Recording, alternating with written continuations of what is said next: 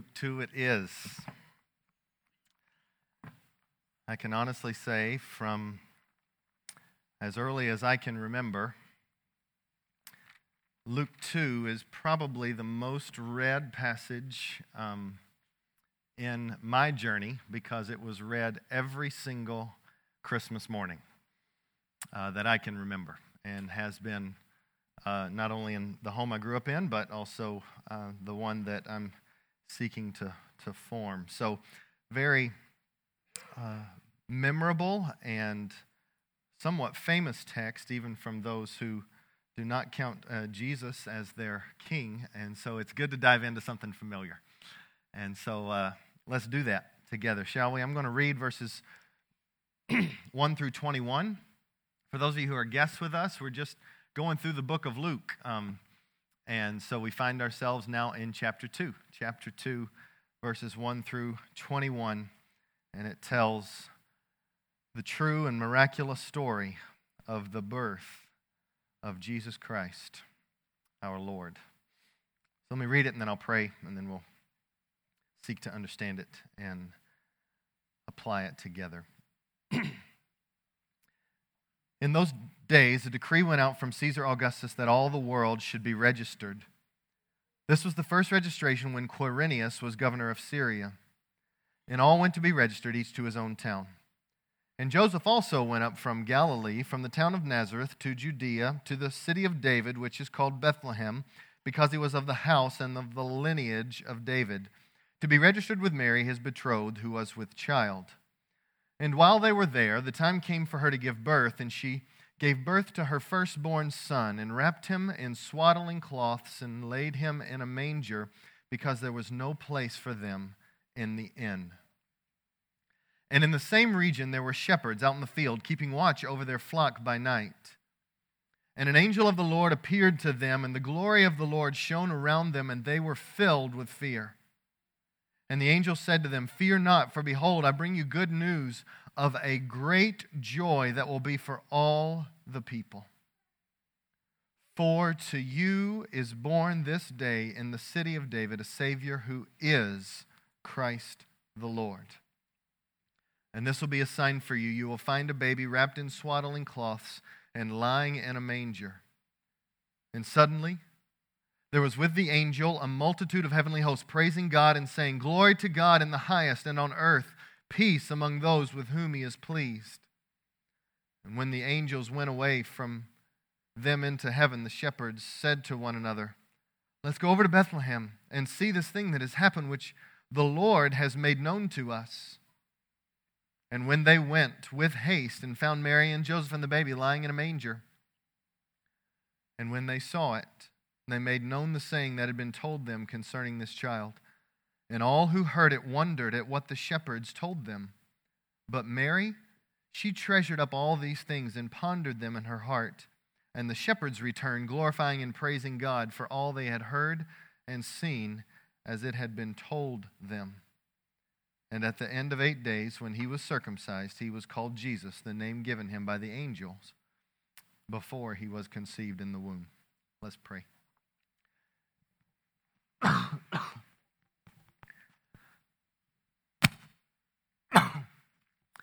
Father in heaven, we ask that in this moment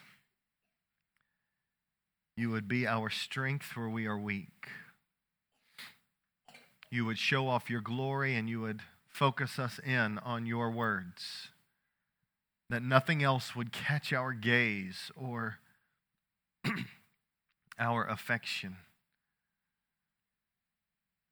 like Jesus Christ.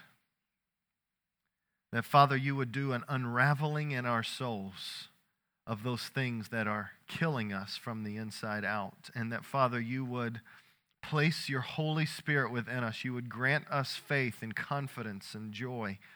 And that, God, you would change us. You would make us new. And for those who are new, you would remind us of our newness in you, of your presence with us, of how for us you really are. And you would make this story, a familiar story, come alive. We need a fresh glimpse of you, so help us, I pray. We ask this for your glory. We ask this in Christ's name. Amen. So you might have heard of the phrase, the bigger they are, the what? Harder they fall. That's right. Usually you hear it in light of some type of when a small guy is trying to take down a big guy, and it's meant to encourage the little guy. Hey, that guy's like 6 times your size, but, the bigger they are, the harder they fall, and that's how it's supposed to encourage you somehow. And many times you get squashed. But that's not the point of today. Have you ever thought about that phrase in light of Christmas? The bigger they are, the harder they fall. Specifically, at Christmas time, I'm referring to expectations. It's amazing how a season of generosity can so quickly turn into a season of discontentment. The bigger the buildup, the bigger the opportunity for discouragement and letdown. Because ultimately, the higher those expectations are set upon something on this earth satisfying, the greater the letdown. Some of us focus on certain things and it leads to discontentment. That is, I wanted this certain thing and it didn't come. Or you bought a gift for someone and you have the movie in your head of how much you will be loved and how the just exuberance will just show off of their face. And that might not happen. Sometimes it doesn't. You've all been there. Or you have the expectations of, I really thought the Christmas season would look like this. For some of you, it's just vacation. Responsibilities kind of fading away, and I'm going to be kicked back on the couch. Relaxation. Let me just put a hint there. If you have children, die to that dream. Okay? Die to it. Okay? Just right now. Put it on the cross. Kill it. Okay? Because it's not going to happen.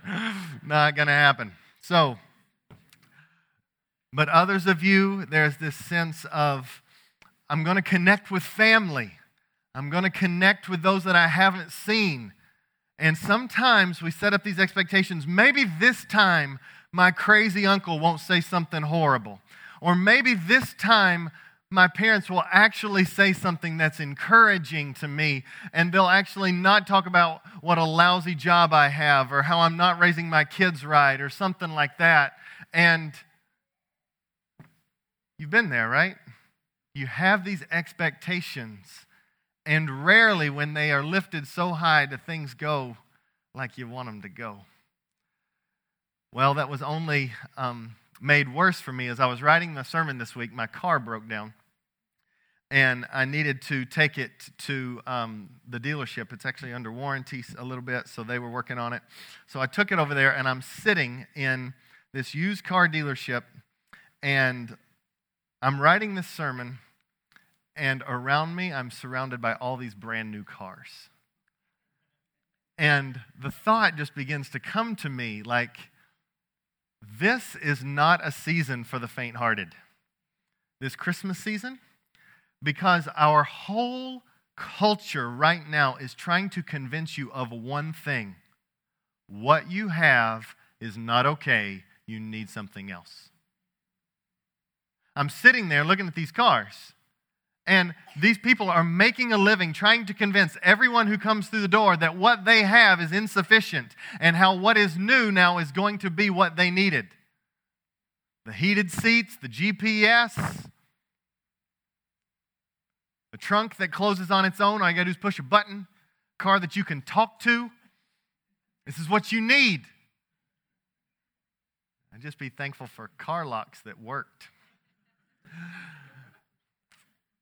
But isn't it amazing? Isn't it amazing how we are told what you have is not okay? When's the last time you were told the house you have is perfectly fine? You'll be okay.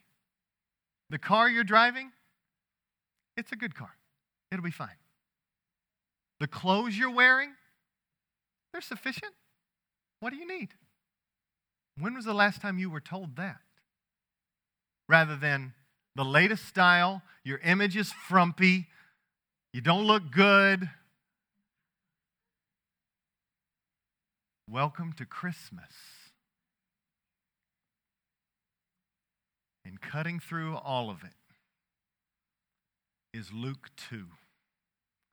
And in the middle of Luke 2, something cuts through all of the expectations that can fade and all the things that you can touch that will let you down. It's an expectation that will deliver. It's something that you can lean your life on and it will not give way. It's not the comfort of vacation or the unity of family or the giving and receiving of gifts, but it's on the real surety of Christmas. It's anchoring your soul into a Savior who was given for you that you might have life with Him forever. Friends, there's a promise that will not give way. And so, seriously, how in the world can we find joy and rest this Christmas season? I want to introduce you to some good news. An announcement, a great announcement that is made here in Luke 2 that will not give way, that has been accomplished, and that secures every other word that God ever has spoken for you and over you. It will come true.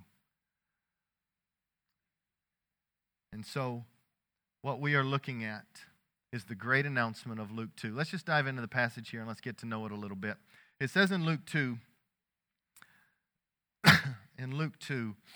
verse 1, in those days a decree went out from Caesar Augustus. Now he was the ruler. He ruled from 31 BC to 14 AD, Roman ruler. And so what he did was for his entire Roman world, he decreed that a census must be taken. So that's what it says, that all the world should be registered. This is all the inhabited world that was under Roman rule. And so they should go and be registered for a census. Now, this was the first registration when Quirinius was governor of Syria. Now, Luke is really good about including specific historical details in order to anchor everything that he's saying into reality, not just into fiction or fantasy. Okay? So these facts can be checked, that as Quirinius was about to be governor of Syria, this census was taken, and now, verse 3, all went to be registered, each to his own town. Each to his own town. And now he zooms in the lenses and tells us about a specific family. A family that we've already been introduced to in Luke chapter 1. A family that consists right now of Mary and Joseph. And she's pregnant. And Joseph also went up from Galilee, from the town of Nazareth to Judea, to the city of David, which is Bethlehem. Now this going up phrase is crucial for you to understand. This is not a casual journey. You're looking at 80 miles. It's from Raleigh to Greensboro, and it's basically an uphill jaunt. You're looking at about 2,600 feet above sea level is Bethlehem. So it's basically on this mountain that is where Bethlehem sits. It's up a hill, 80 miles, means oxygen gets less and less as you go up, and she's pregnant. And I don't know, you've seen some pictures of her riding on a donkey. We have no idea how she made the trek. That could be the case. She could have hoofed and walked the whole shebang. We have no idea. But all I know is if anybody's been pregnant out there, they're going to say, mercy on her. 80 miles.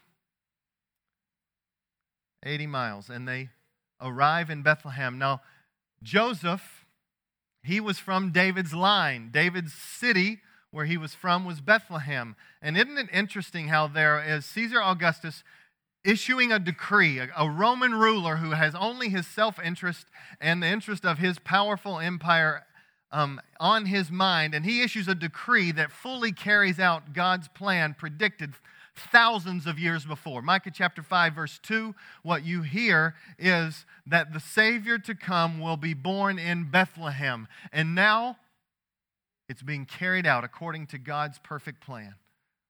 A man who is confident in himself, a man who thinks he is ruling in the way that he thinks he can rule, all for himself, God is using and crafting and taking his life to work out his beautiful purposes. And so, they are headed to the city of Bethlehem. And they are headed there because Joseph's family was from David, and we know that the Messiah must come from the line of David. Now, verse 5. Joseph was not going alone. He was with Mary, and it says his betrothed who was with child. Now, this is a scandal. We have heard this phrase, betrothed, before, and he's taking us back to what he told us earlier in Luke 1, that this is a scandal. She is pregnant, and they are not married. Bottom line, scandal in the first century, okay? Now, today, that has become fairly normal. People try out relationships, and sometimes they get pregnant, and then if they like life and like life together, then they'll get married. I just want you to know that is not God's intention.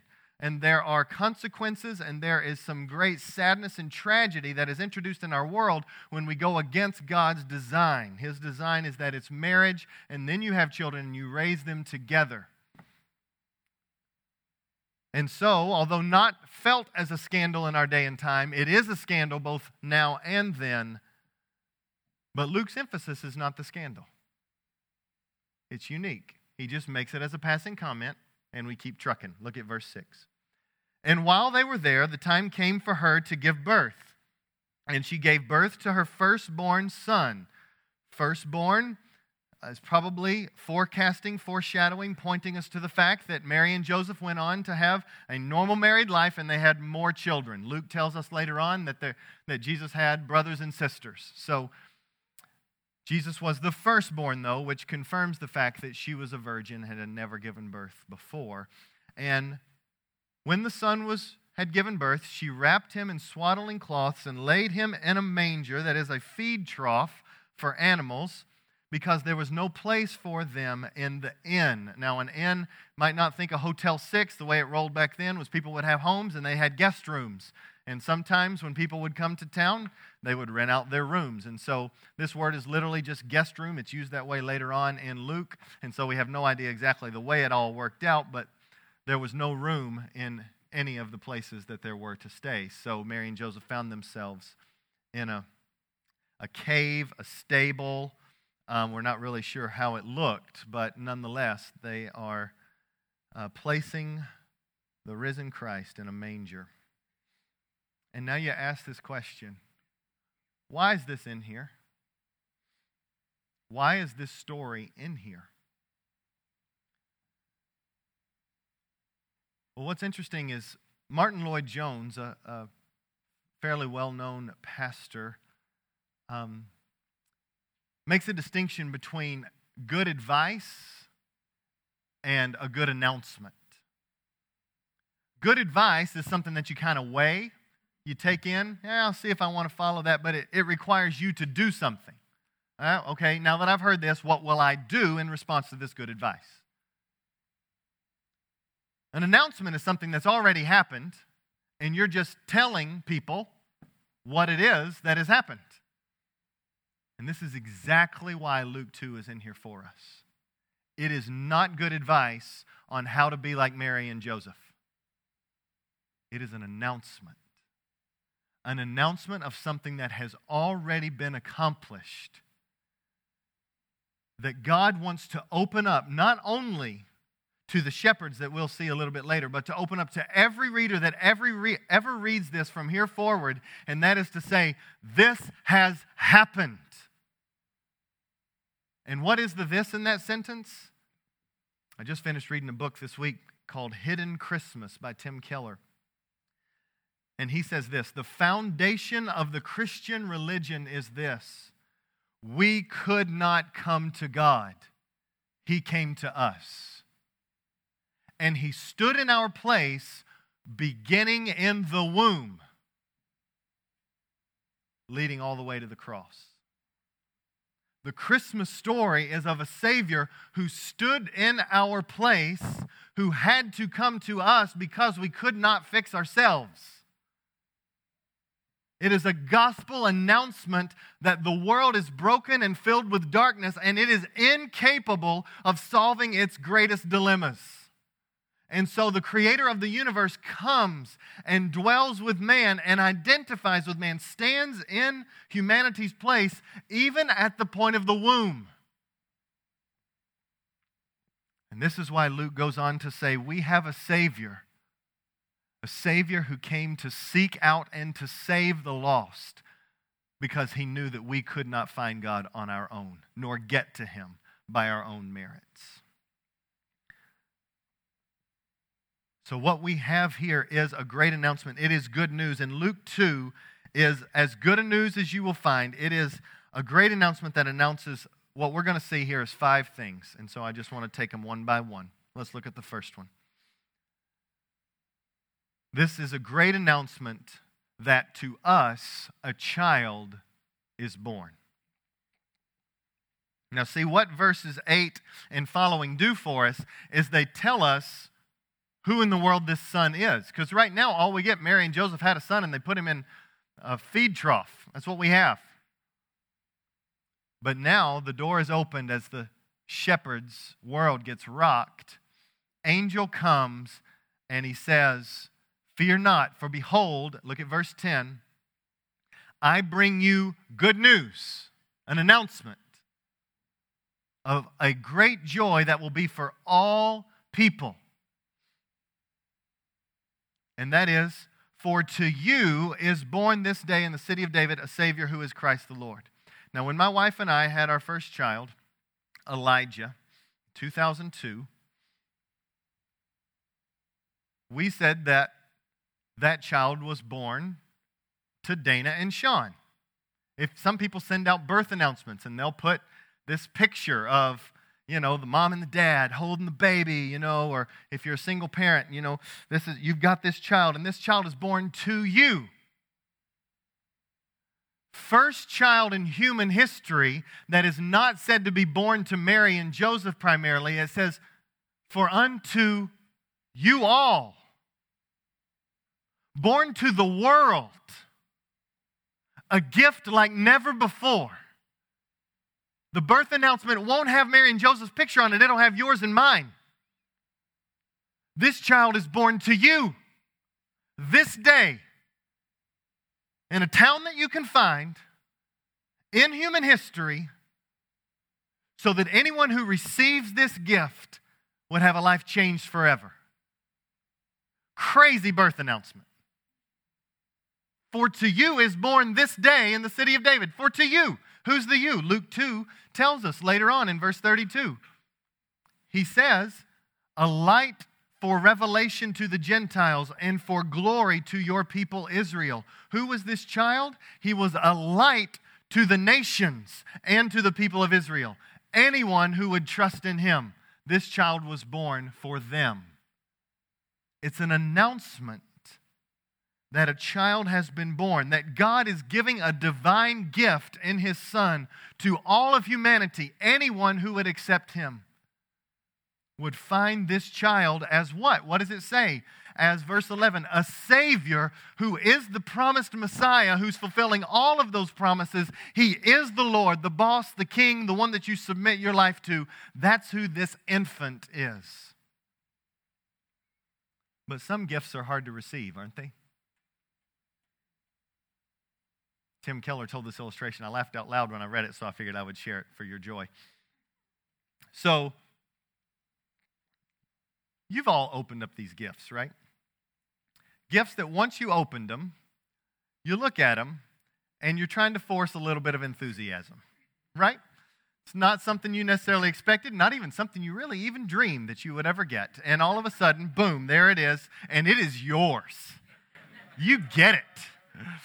And you just want to be gracious. Even the best of people, you just want to be gracious and say thank you, but deep down you're like, where did that come from? I just don't even know how I'm going to use this, but it's okay.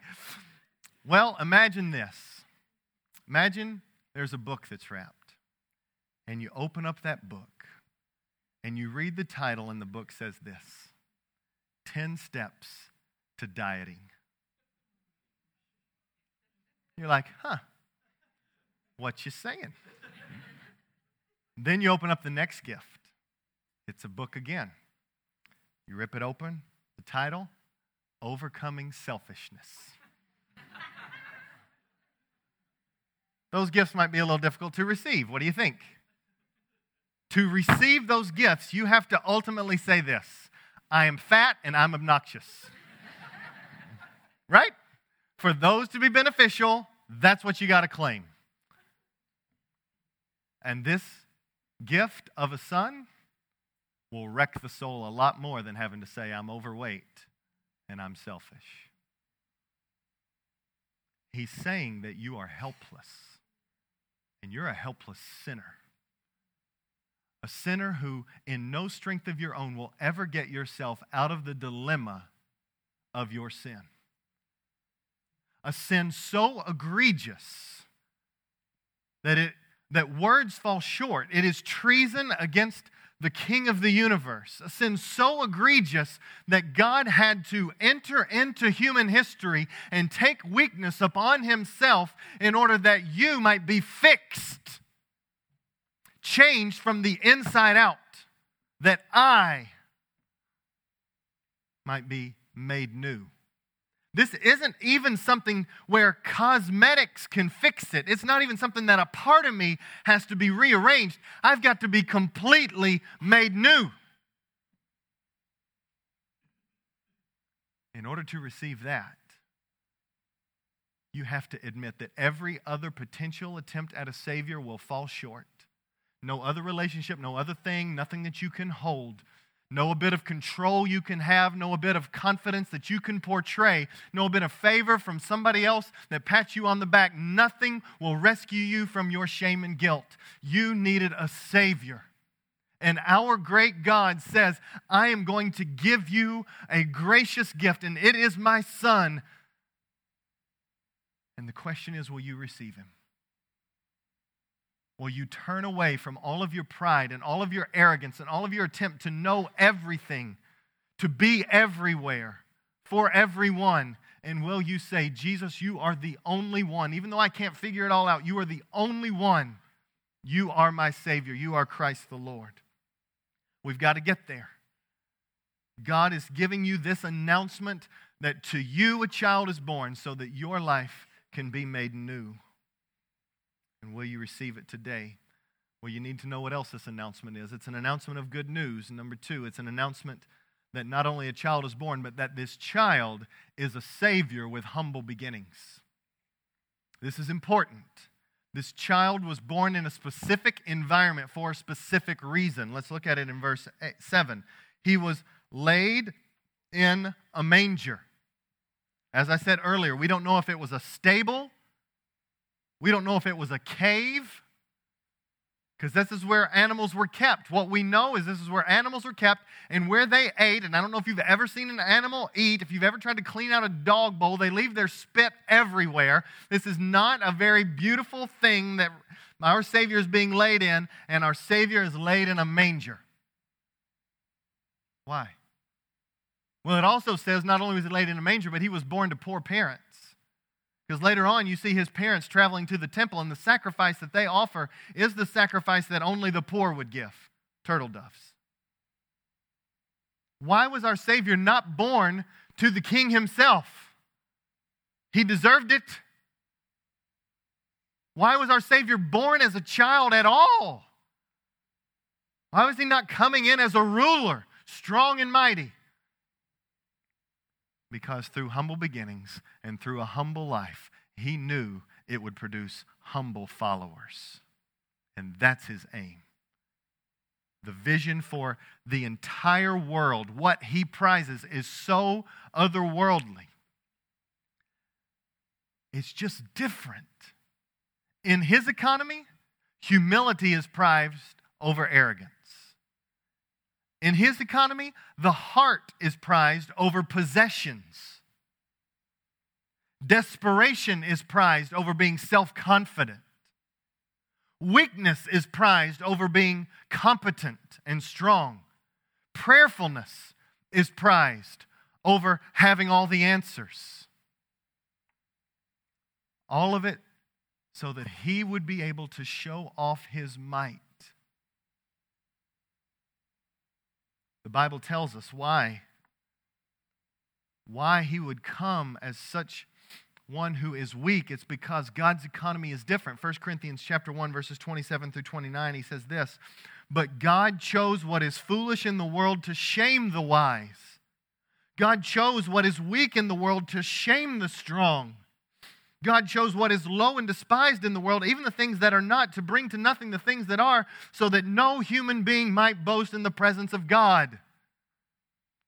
When a human boasts in what they can do, they are far from the heart of God.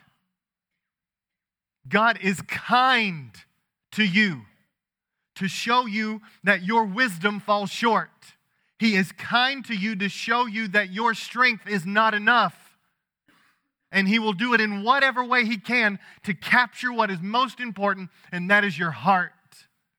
And right now He has brought you into this room so that you would hear a great announcement of good news that you are insufficient.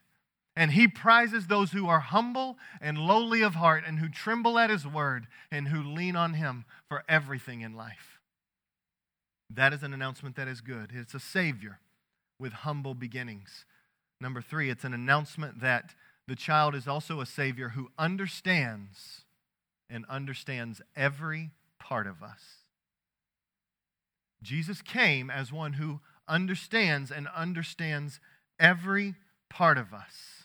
Now, why do I bring this up here? Because it's not explicitly in the text, and yet it's explicit in the announcement, and that is this: our Savior came in a womb.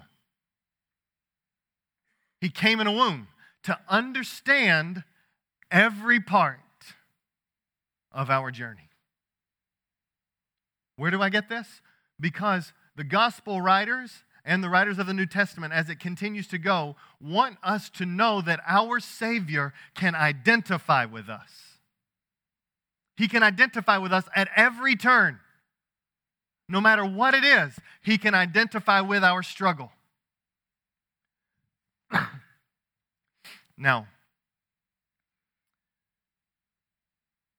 early on in my life, when things would go difficult for me or things were hard, it was interesting how I would try to find somebody who had been through what I had been through in order to try to get some insight or to get some comfort in what I was going through. And I was bothered by the fact that sometimes people would dismiss all other counsel until they could find that one person who had gone through what they had gone through. And until they could, then they weren't going to listen to anybody else. I think that's not wise. I think you need to listen to all forms of counsel, and I think you need to be humble enough to receive words of encouragement. But there is this. I remember when my little girl was diagnosed with her autoimmune disease, and we weren't sure whether she was going to live or not. And we went through all of these treatments over and over, and then we went through a season of healing, and then she went back into out of remission, and the disease flared back up, and just the emotional roller coaster year upon year upon year, and the medicines that we have to give her still to this day, day after day after day, and you just begin to take that in, and sometimes you have victory, and sometimes you feel down, and other times you just hate that it's there, and other times you're just so thankful that God has got her here with you. And here's what I saw. I saw that we began as a family to really be helped by those who had gone through something similar, where life was on the brink and maybe a child was at stake, and it was just a unique comfort. It wasn't the only comfort we received, but there were places that their comfort hit because of the ability to identify and to testify that God was faithful and good. Here's what else we saw, is that the door began to be opened a little bit, and more people began to come to us after hearing that journey. People feeling like that we might be able to identify with them in their struggle and hear their pains.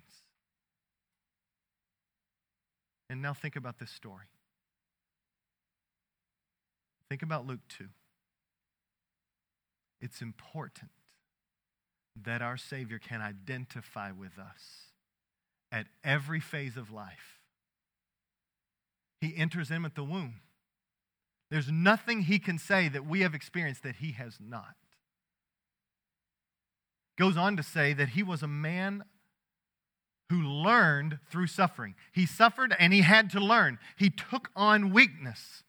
The Bible says in Philippians 2:7, He emptied Himself, taking the form of a servant and being born in the likeness of men.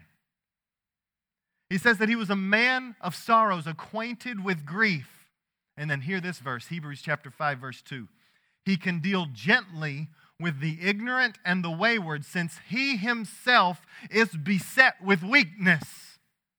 No other religion has God beset with weakness. No other religion can have a God who identifies with you at every part.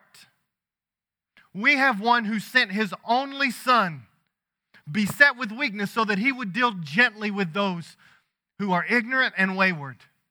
And then here's the kicker, Hebrews 4, verses 14 through 16. Since then we have a great high priest who has passed through the heavens, Jesus, the Son of God. Let us hold fast our confession, because we do not have a high priest who is unable to sympathize with our weakness, but one who in every respect has been tempted as we are, yet without sin.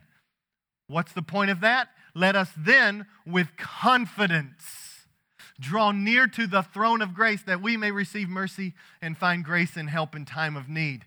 He knows our journey. And just like people felt a little bit more of an inclination to come to us because they felt like we might be able to identify, you can go to your Savior and know that He can identify with your pain. And it is an invitation. Him coming in at the level of the womb, Him living a perfect life, Him being mocked and betrayed, Him being obedient even when He would rather not be, to the point of death, even death on the cross. Him being abandoned on the cross by His Father, all of our sin placed upon His shoulders. He knows what every bit of it is like, and yet was without sin. So He not only can identify, but He can save you. This is an announcement of good news, friends, that a child was born to us who is a Savior, and a Savior with humble beginnings, but a Savior who understands every part of you, all of your pains. And so go to Him. Don't hold anything back. Come to Him. This is also an announcement that carries us to a place of ultimate importance. This is an announcement that carries us to a place of ultimate importance. Let's look at verse 8. It says, in the same region there were shepherds out in the field keeping watch over their flock by night. Do you get this? The shepherds were just doing their thing. They're hanging out with stinky sheep. Sheep are stupid. They land on their back. They can't flip over, so the shepherd has to go and do the same thing over and over again. Flip them back over.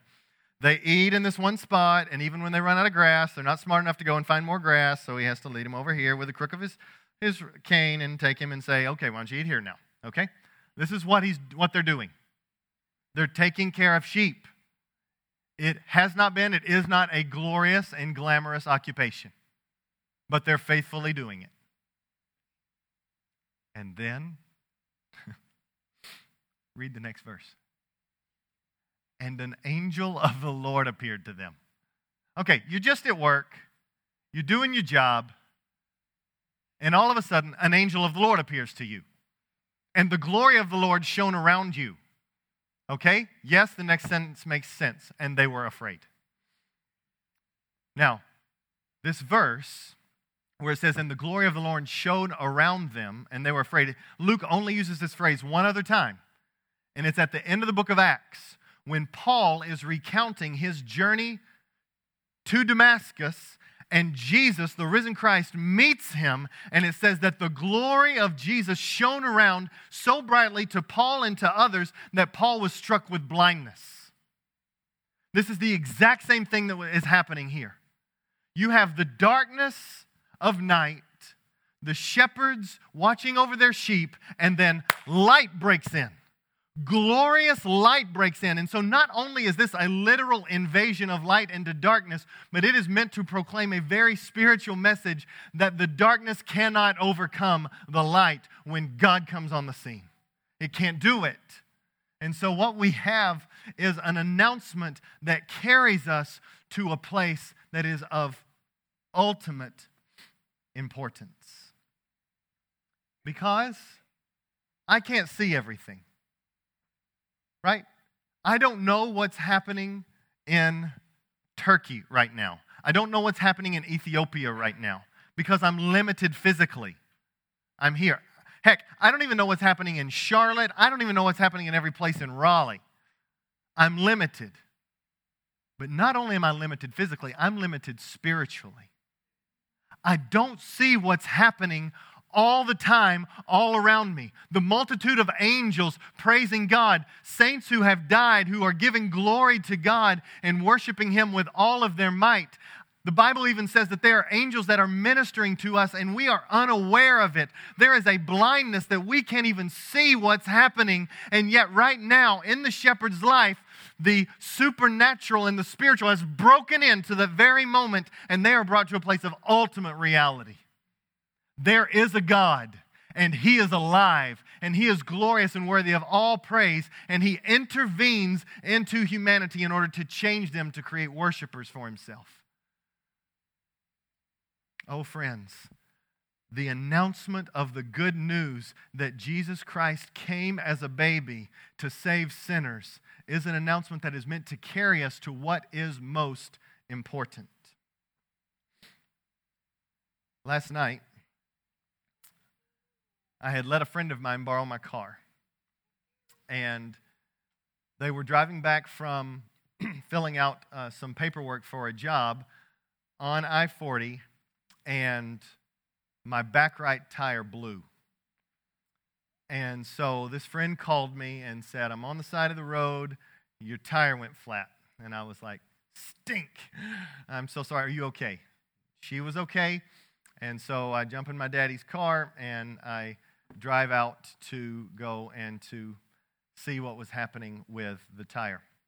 Now, I'll tell you what was interesting is 10 years ago, I had another car, and this car died. This was my previous car. This car died at the exact same exit on the same hill where I see my car's hazard lights on the other side of the road. And I was like, that's funny. Okay, wonder what that means. So I turn around, I go, and I pull on the eastbound side, and I pull over, and there's something nerve-wracking about opening the door because you can only get so far off the side of the road. And, you know, there's probably 6 feet at most, that means this much room, between me and a car traveling 70 plus miles an hour, and there's a lot of them, and it's pitch black, it's dark. So 8:30 last night, I get out of my car, and I'm watching these cars just zoom, zoom, zoom. And I've seen, these YouTube videos where, cars scoot too far over and hit people on the side of the road. So I'm just like, okay, I have to assess what life is about right now. And all of a sudden, as I'm changing my tire and in the midst of, frustrating, first of all, those jacks are horrible. I just thought I would tell you. They are just poorly designed, and I hate them. But while I was trying to jack my car up, the Lord just did this and made everything and put it into perspective of what's important. My car's not important. That tire's not important. I left a Christmas party in order to do it. The lip sync battle and who was going to win, that wasn't of what was of utmost importance. Even being with those friends, that wasn't of utmost importance. Things that get serious like that all of a sudden begin to bring into perspective what's of utmost importance. It was that I knew my Savior. This woman knew her Savior. We were okay. But even if we were to be taken in that moment, there would be a sense that Jesus is our King. It is the announcement of the incarnation, the announcement that Jesus came to live among us, that brings things into perspective. It carries us to say, there are certain things that are more important than others. And in the Christmas season, when everything can distract you, I tell you, this has helped me probably the most this week. And that is this phrase, that Jesus coming at Christmas time carries me to what is of most importance. What is of most importance? It is who I trust in and how I live for Him. And as many people as I can bring along with me. That's what's of most importance. It makes the argument that you have with your spouse or with your kids, it kind of diminishes that a little bit. It makes the craving for a certain image and people to think well of you, it begins to diminish it because you have a Savior who loves you so much that he came and he stood in your place. And he wants you to know, as you look at the Christmas story, he wants you to know of what is of most importance is that you trust him. What is of most importance is that he is your Savior. And so then it began to just have my mind roll. My mind began to roll through what is of most importance. And I look at my inbox and I have an email from International Justice Mission where they are doing work all over the globe to stop trafficking of children. And they share stories of how children have been delivered out of this lifestyle, and it's light breaking into darkness. And I read an email from a friend of mine that I went to school with who's now serving in Afghanistan. And in Afghanistan, the school education system is a wreck. Here's what it says. He says, there are some deep-rooted problems. There's a shortage of teachers, means that the classroom size is 50-plus kids in a crowded room. Corruption practices mean that bribery is more important than performance.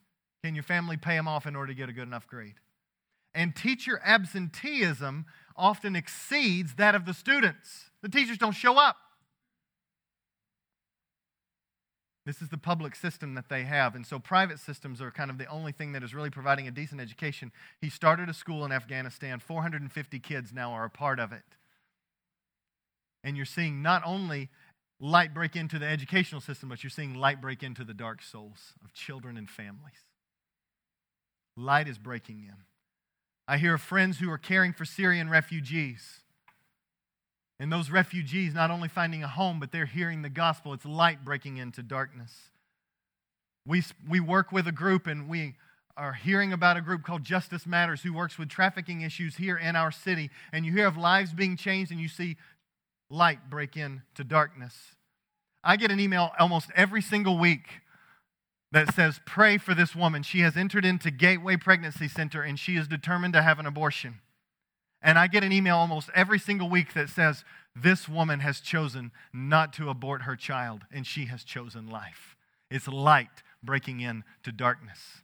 Friends, we get the privilege here to hear of difficult stories and to know that your faithful giving is able to help even those within our church who have fallen on hard times to make ends meet. It's light breaking into darkness. And when David Coker shared last week that over 20 people came to faith in Jesus Christ while they were here in the States, all of a sudden you begin to see that they were destined for a devil's hell, an eternity separated from God forever. And now because the gospel has been brought near, because Jesus came as a baby, as the Messiah, as the Savior, they will have an eternity forever. It is light breaking into darkness, and it takes us to what is of ultimate importance. That's this announcement. It is good news that takes us where our hearts need to be. And when that good news comes, what happens? Verse 13 happens. And suddenly there was an angel, a multitude of heavenly hosts praising God and saying, glory to God in the highest, and on earth peace among those with whom he is pleased. Friends, the response of a good announcement over against good advice is that you can't do anything to earn it. It has been done for you. So what happens is an eruption of praise. That's why it's an announcement. You're not going to add to this story. You're not going to make it better. He did it. He sent his only son. Now receive, trust, believe. And he will keep reminding you what is most important. And now as we finish this announcement, and this will help us because this is what I'll be focusing in on for the sermon and the part of the December 23rd message that we'll have here in a few days. But this announcement is an announcement that dispels fear. It's an announcement that dispels fear. Do you see that in verse 9? And the angel of the Lord appeared to them, and the glory of the Lord shone around them, and they were filled with fear. And the angel said to them, don't fear, for behold. Now, stop right there. Do you feel like that's just old English? It's just kind of thrown in there as a fancy phrase? Do you know that for behold is an actual verb there? It means, fear not, look. Fear not, look at this great news. It's news that they'll hear. but he wants them to look at it. What's that mean? Well, Mary tells us shows us in verse 19. But Mary treasured up all these things and pondered them in her heart. It is to take the good news and to think on it over and over again. It is to reintroduce it to the heart because the heart gets numb to the same story. It is to remind yourself of who this Savior is. It is to meditate on it. It is to look for new aspects or angles that show you the Savior. Mary pondered these things. And because she did, there was an affection that welled up. There was a treasuring, a loving that happened. And so how does fear get dispelled? Well, to the degree that you ponder and treasure will be to the degree that the fears begin to diminish. Set your eyes upon the Lord. And that's what we're going to do on December the 23rd. We're just going to talk and look and think about our Savior, who is Christ the Lord. He dispels fear. And so at Christmas, may we look at what is most important, because here's the announcement, friends. Christ has come to us in humble beginnings, able to understand our weakness, carrying us to what is ultimately important and dispelling fear as we behold Him, ponder Him, and treasure Him. This is the announcement of good news and great joy at Christmas time. Let's pray. Father, thank you that Jesus is who He says He is. Thank you that Jesus did what we could not do. Thank you that this impossible story, apart from your intervention, taking governors and taking kings and a baby being born in Bethlehem and Him fulfilling all of the prophecies and Him dying in our stead and Him being able to identify with our weaknesses and the humble beginnings in order to create humble followers. Moment by moment, this is an announcement of good news, an announcement of great joy that I pray gives us rest and contentment this Christmas. God, please anchor our souls, not in expectations that will falter, but in the expectation that Jesus will come again, and there's an eternity that is ours, that will set us free from shame and guilt, where joy will be ever increasing and suffering will be no more, in the presence of you, the living God. Would you please help us to set our hope on that message this Christmas?